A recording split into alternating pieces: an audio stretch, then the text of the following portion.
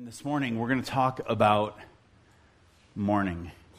See, a couple weeks ago, we got to this place, and Jesus said, blessed are those who are broken, who are impoverished in spirit.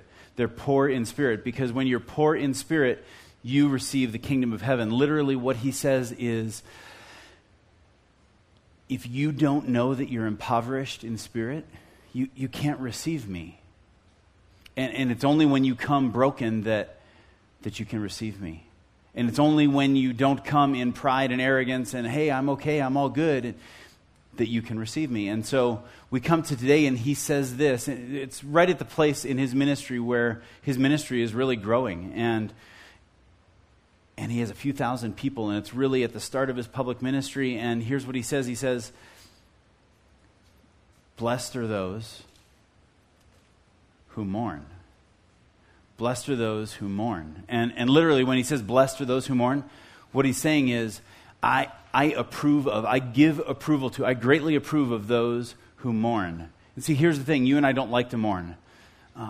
We don't like to mourn until mourning comes to us. In fact, most of us spend most of our time trying to not talk. It's like when your child says something about, oh, wow, Dad, you're getting so old, you're going to die soon, or, and mom's like, don't say that. Have you been there? Where we don't even want to talk about that, even though we all know that's coming eventually. And the child is simply stating something that's obvious. But don't say that.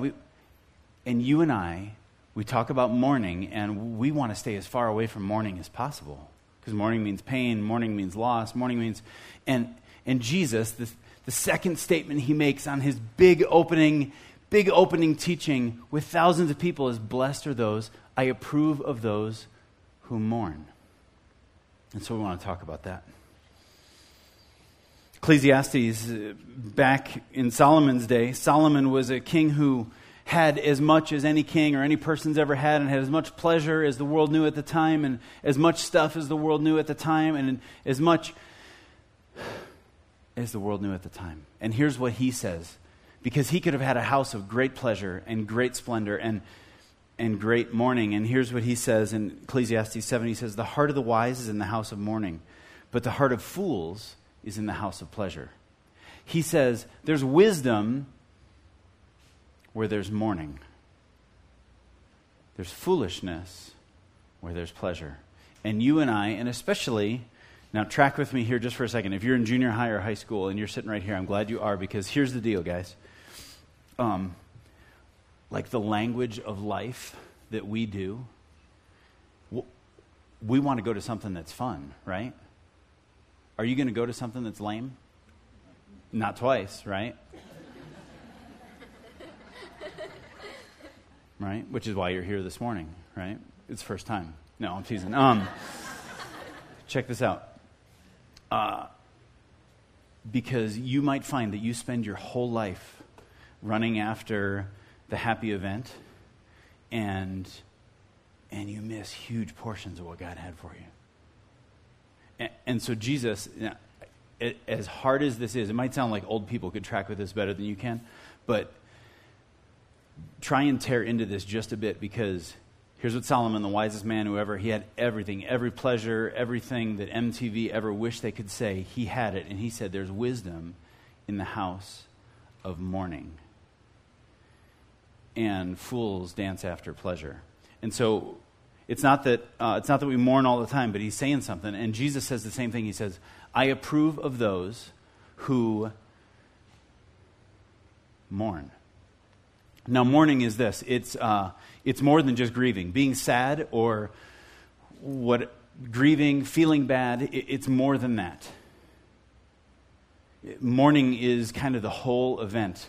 Some of you have been through this in your family. You lost a parent, you lost a child, and mourning encompasses not just the emotion, but the event. That for us as a culture, the way we do the dark clothes, we do the calling hours in a certain way, people come over in a certain way, we grieve in a certain way, and mourning kind of encompasses all of that. But Jesus here, he's talking about, a lifestyle of mourning about the right things.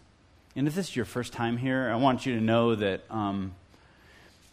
that this isn't every statement, but we love Jesus and we love his word and what he said, and so we want to dive fully into what he said.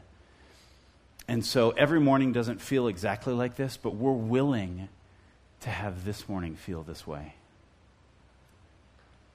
Because he says, I approve of those who mourn. So what do we mourn about? We mourn about personal loss. My mother-in-law died a couple years ago, and my mother-in-law is older, my wife's adopted, and Florence was almost 91 when she died, and I kind of planned on Crystal eventually having to say goodbye to her mom and that mourning process. What I didn't know is that it would just suck the life out of it. It would just take the wind out of my sails for a year or two. And some of you have been through that. You've lost somebody, and it just hurts, you know? And stuff goes on around, and sometimes it felt like the more I engaged with it, the more I grieved specifically, the more I found God in that. And sometimes it just felt like it was just painful. And some of you know that. Some of you know that with divorce. Some of you know that with loss of a loved one. And here's the thing. Usually you and I, we don't want to go there until it comes to us. And Jesus says, go there. Know how to mourn because I approve of those who do. So we mourn. There's stuff that comes to us. C.S. Lewis, he wrote that the question to him is not like, God, are you alive? Is there really a God? That didn't become the question to him. The question was he said, it's even worse than that. He said, the question, when I went through mourning, he says, the question is not, God, are you alive? Are you real? He said, the question is even worse. It's, God, is this what you're like? Is this what you're like? I mean, I know you and trust you, and this is what you give me? Is this what you're like? And some of you know that all too well, that question. And Jesus, he invites us in. Because here's the thing, even if you don't say that question out loud, you've got that question in your heart. And it's only in coming to him with your mourning, with how you feel, your brokenness, it's only in coming to him that you're really going to be able to see him show up. And we're going to see that in a minute. We also mourn generally for sin. God says that he created us without sin, and Adam and Eve were without sin, and there was perfect unity between them and the Father, and there was no shame, and there was no sin. And the Bible says that after the fall, after sin entered the world, not only was there death and conflict between us, we had to hide our nakedness because of shame, and not only all of that, but he says the earth literally groans for God to fix it. The earth literally didn't before, and after sin, the earth is falling apart, and it groans. And it shows up in who we are. It shows up on our headlines. It shows up in natural disasters. It shows up that all of creation is groaning and falling apart and fighting at odds with each other. And there's a piece of this that Jesus calls us to mourn for. He says, I approve of those who mourn. How do you mourn? Unfortunately, the church many times, Christians many times, they mourn like this. They're like, oh, God, those people. Oh, God, this nation. Man, what have they done with this country? And do you catch the blaming in that? Do you catch the arrogance and the pride in that? Instead of being the kind of man or woman who says, man, God, our country, would you forgive us? Mourning for the sin of our nation, of our culture, of our walking away from God and into our own desires, of the way we continue to push forward into immorality, just further and further and younger and more public. And God, forgive us. The statistics are haunting, aren't they? Every 9 minutes, somebody here in Utah gets raped. Every 9.47 minutes. That means since you got out of your car to be here, probably statistically 3 or 4 people have been raped. 16,000 homeless here in Utah. About 10-ish thousand people die every day from drugstore preventable diseases around our world. And we drive past Walgreens, and we're just hoping it's open when we need it to be open. And inside Walgreens and Rite Aid is the kind of stuff that could save millions of people if we could just figure out how to get it to them. 4% of the population owns 60% of the capital of the entire planet. And as one of those 4%, there's something that's just not right about that. Because what if I was part of the 96? And there's so much to grieve and to mourn and to say, oh God, how long would you restore it? And see, here's what happens. When I come to God with this and with a heavy heart, I don't know how to fix these things. And Jesus says, come to me, mourn these things. Now, the other option is for you to be the kind of person that, man, you're about Sports Center and your job and the steakhouse on Friday night, and I'm good. Jesus said, I approve of those who mourn about the right things. The other thing to mourn about is our personal sin. My personal lostness, okay? You see, here, maybe you've had this experience. The further you walk with Christ, it's amazing to look in the rearview mirror, isn't it? It's amazing to walk with Jesus in such a way where I look back and I'm like, I am not as much of a complete as I was before. And that's amazing that God did that He's grown me and shaped me. But then today, I look in the mirror of the Word and I spend time with Him and I'm like, oh my God, my sin. And I see it somehow so much more clearly. And I'm not convinced that I'm righter and holier. I actually, in the presence of God, I see how much more there is between me and Him and how amazing His grace is and His love is for me. And it gives me life and it gives me hope, but I come and I mourn and say, oh God, forgive me. The Apostle Paul, he said, the stuff that I want to do, I just don't do it. And the stuff that I know I don't want to do, I end up doing it. And he says, just wicked, wretched man that I am, who's going to save me from this? Thank you, Jesus, that you saved me. But God, the closer I get to you, the farther I realize that your grace is covered. And there is mourning that is right when I stand before God. If I stand before the holy God, if I look at His scriptures and I'm like, hey, I'm doing pretty good. No, you're not. Man, stand before Him in humility and say, oh, thank you, Jesus. You are amazing. I'm not amazing. You're amazing. And the stuff that you've done in me is great, because here's the thing. God, He believes in who He wants to make you so much more than you even do. He wants to do more with you than you could ever imagine. He wants to make you more in His likeness than you could ever dream of. But it doesn't come through being proud and touting how amazing you are. It comes through the exact opposite, through mourning.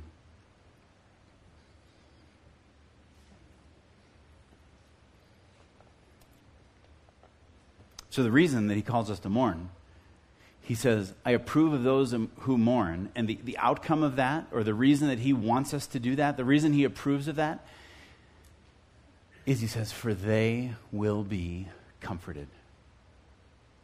You see, here's the thing. Just like being poor in spirit, if you're prideful in spirit, there's no room for God to show up. I'm good. Have you ever watched someone go through the pain, the loss of a child or the loss of a parent, and everyone around is watching, and they know that this person should be devastated, and you're looking at them and they say, no, I'm good, man. Let's just get back to life as usual, right? No, I'm fine. I don't need any help. What do you know about them? You're a train wreck.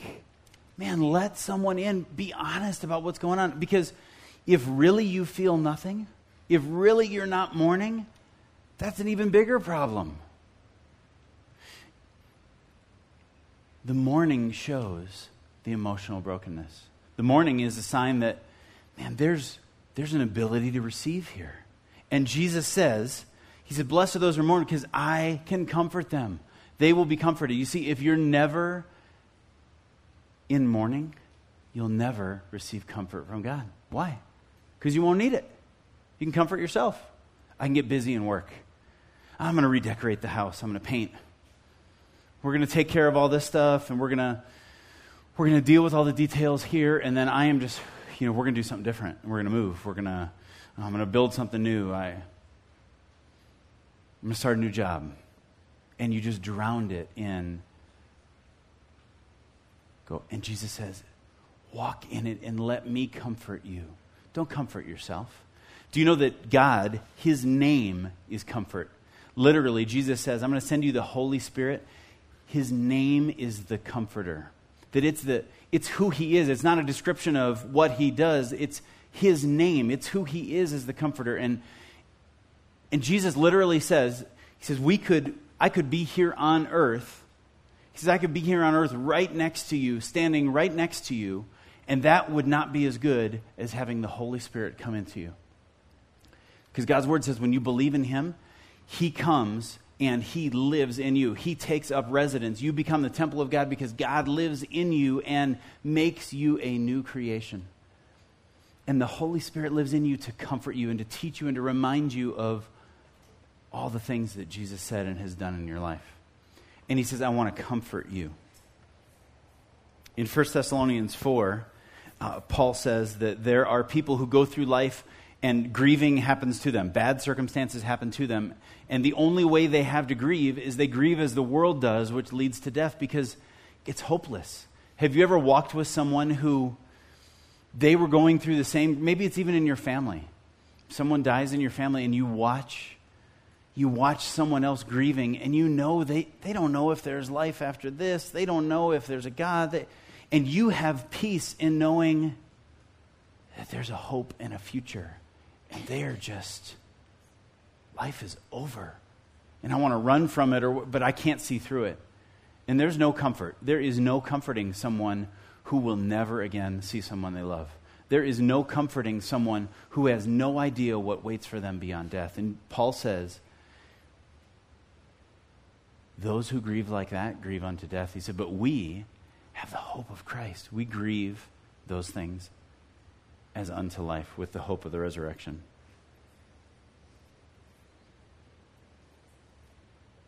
C.S. Lewis says this. He said, the real problem is as we grieve and as we go into that mourning, he says, I realized that my relationship with God was like a house of cards that I had built up. And I built up this house of cards. And he said when his wife died, it was like the wind blew and the cards came down. And he realized that his whole faith in God was based on his perception of what was comfortable for him and good for him. And he said, so what should I do? Should I just rebuild another house of cards? Should I simply restack the cards up until another wind blows and knocks them over? And he says, I'm not going to do that. And for you and I, as we come here today, we have the opportunity to say, God, I don't understand this whole mourning thing, but I want to step into it. I want to walk into what it means to mourn for my city, for Salt Lake. I want to know what it means to mourn for my town, whether that's Sandy or South Jordan or West Valley. What does it mean for me to mourn for my town in a way that you bring comfort and that you lead me and guide me? Because, see, part of this is that he comforts, and as you mourn and get his perspective on it, God calls us to turn and to change, and he gives us direction. When I mourn about my sin, he gives me the joy of repentance and new direction and new life. So I want to encourage you as we close this part to really engage, because you're going to hear a couple of stories of people that are just in the middle of it. And they're in the middle of it. And what I would really encourage you to do is not to simply just track with them, but track with them and then say, God, what does it look like to mourn in my life? A little bit later, Mike is going to kind of suggest what we do this week. How do we take mourning this week and say, Jesus, I want to mourn about the things that grieve your heart. And I want you to give me your perspective on that. And I want you to comfort me. So let's pray, and then we're going to roll these videos. Jesus, we come before you, and I'm grateful for your word. And as we talk about mourning, God, some of us are right now in the middle of mourning, stuff going on in our lives, stuff that's fallen apart, relationships that have fallen apart because of our sin, death that has happened. Lord God, as we come to you, would you give us comfort as we come to you with our mourning? Would you speak through your word, through your Holy Spirit, to us, that as we come to you, that you would comfort us, and that next week as we return, that we would know you in a way that we don't know you now, that we would walk with you in a way deeper than we walk with you now. God, we thank you. We ask that you would lead us and take us in Jesus' name. Amen.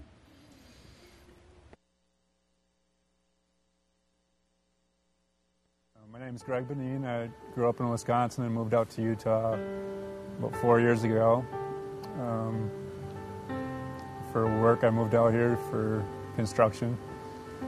And I met Kristen Taylor in 2008. And she was part of the K2 church. She brought me to the church, and we volunteered here at the church watching the 2-year-olds. And we continued to date and fell in love, and we got engaged, and March 10th was the day of the accident. March 11th, we were planning on getting married in Las Vegas. We were probably going about 30 miles an hour, and the roads were snow-packed, and it was blizzard conditions, so you really couldn't see more than probably 50 feet in front of you. We got hit from behind by a semi-truck that was going too fast. I think he was going 62 miles an hour. And she was killed immediately. I looked over at Kristen, and I could see her right hand, and I could see her hair, and that's about it. Like, her hand was already, discolored, and her hair actually looked like it turned like a grayish color almost immediately, and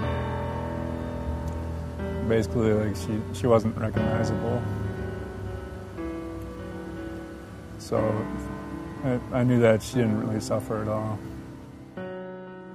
The truck was right here, and my arm was hit by a truck, so it was broken in probably 5 different places, and I couldn't move my hand at all, so I was kind of just holding my left hand with my right hand so it wouldn't fall off.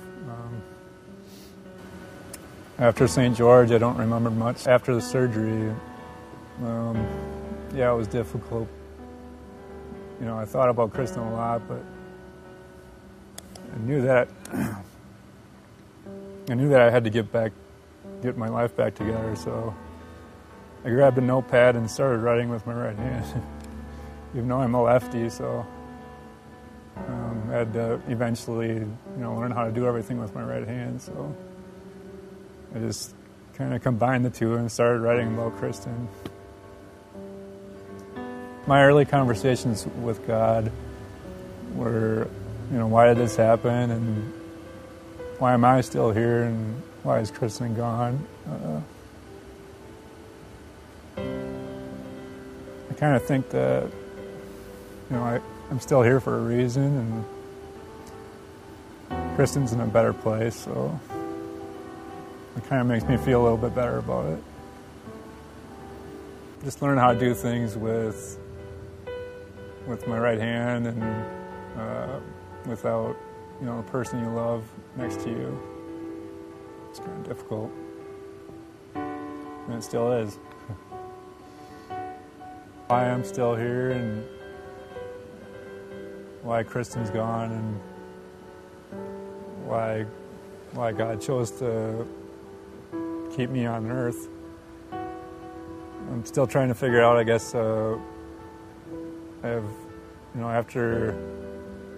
before the accident, I kind of thought, money and power were important, financially, like the bigger your bank account, the more successful you are.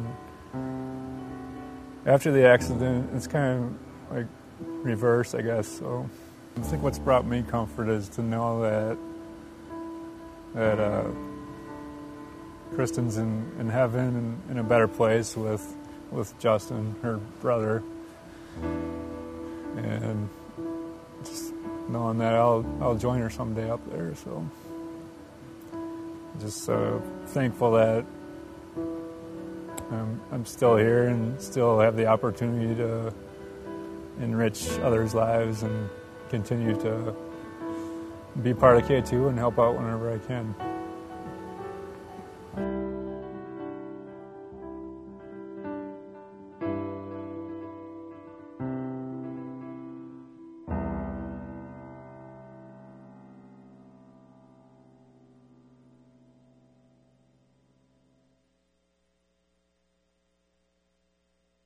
Home and Paul was upstairs, and I was trying to get the kids kind of settled in from coming back from school, and the phone rang, and it was her doctor, and I actually stepped outside into our garage just because I didn't want to be around the kids when I got the news of whatever it was. And I just remember her doctor saying, Eric, it's not good. There's a mass in her colon, there's lesions on her liver, and it's cancer. I'll have to say from that morning, I know that God was carrying me through this from the very moments before we even found out what the diagnosis was. I had such peace that God was just so totally surrounding me and covering me and protecting me and carrying me through this, that I know that my reaction and my feelings and everything were so totally different than what Eric was experiencing. For me, I'm her husband, I'm a dad, I'm a fixer, and I felt so out of control, and like I'm supposed to protect my family. But I'll be honest with you, there were times, there was 2 weeks in particular during those first 3 months where I just got angry, honestly, because I was so spent. Emotionally, I had nothing left.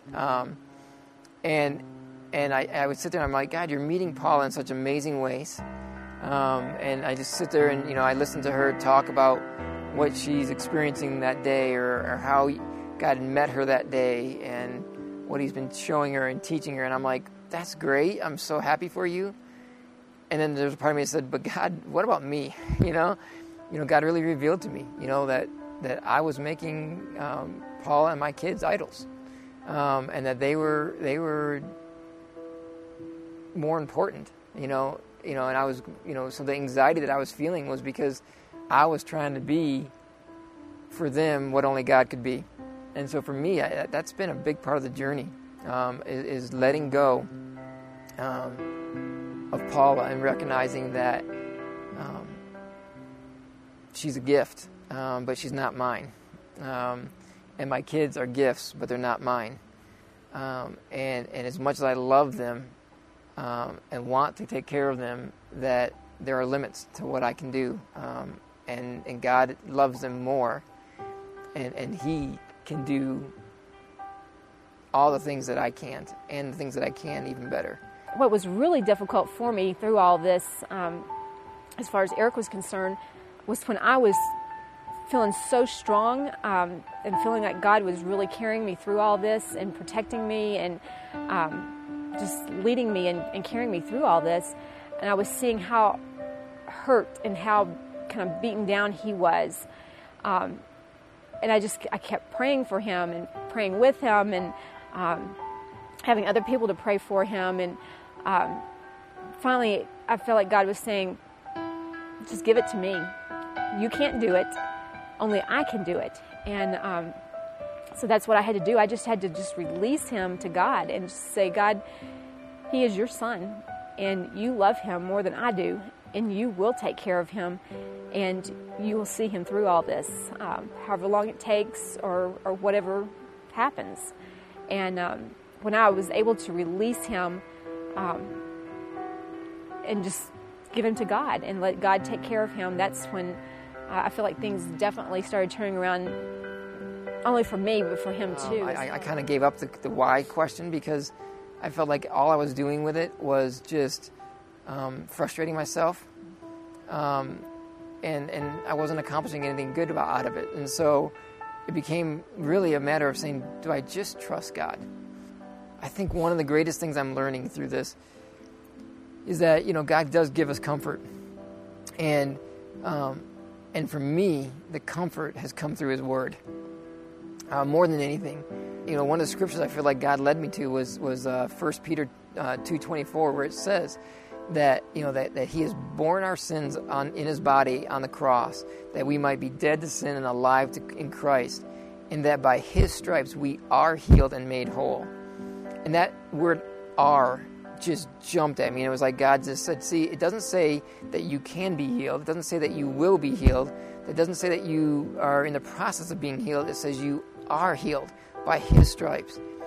And I just looked at Paul and I said, we got to change the way we're praying.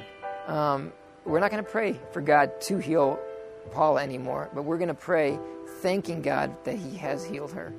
And I said, it may take a while for the medical community to catch up with it, because again, the medical community says they can't heal her. And I said, but the beauty of that is that means that when she is healed, there's only one person that can get the glory for that, and that's Jesus. This is where I believe God answered the why question for us, for me anyway. And in this scripture, it talks about Jesus and the disciples going into the city, and they see the man born blind, and the disciples ask him, why is he blind? Is it because of his sin or his parents' sin? And Jesus looks at him and says, it's not because of anybody's sin. This has happened that the power of God might be revealed through him. And when I read that, probably one of the clearest times I think I've ever heard God's voice. And it wasn't like I didn't like this audible voice, but just in my spirit, God just said, that's it. And it was just so abundantly clear that God was just telling me, that's why you're going through this journey, that my power may be revealed.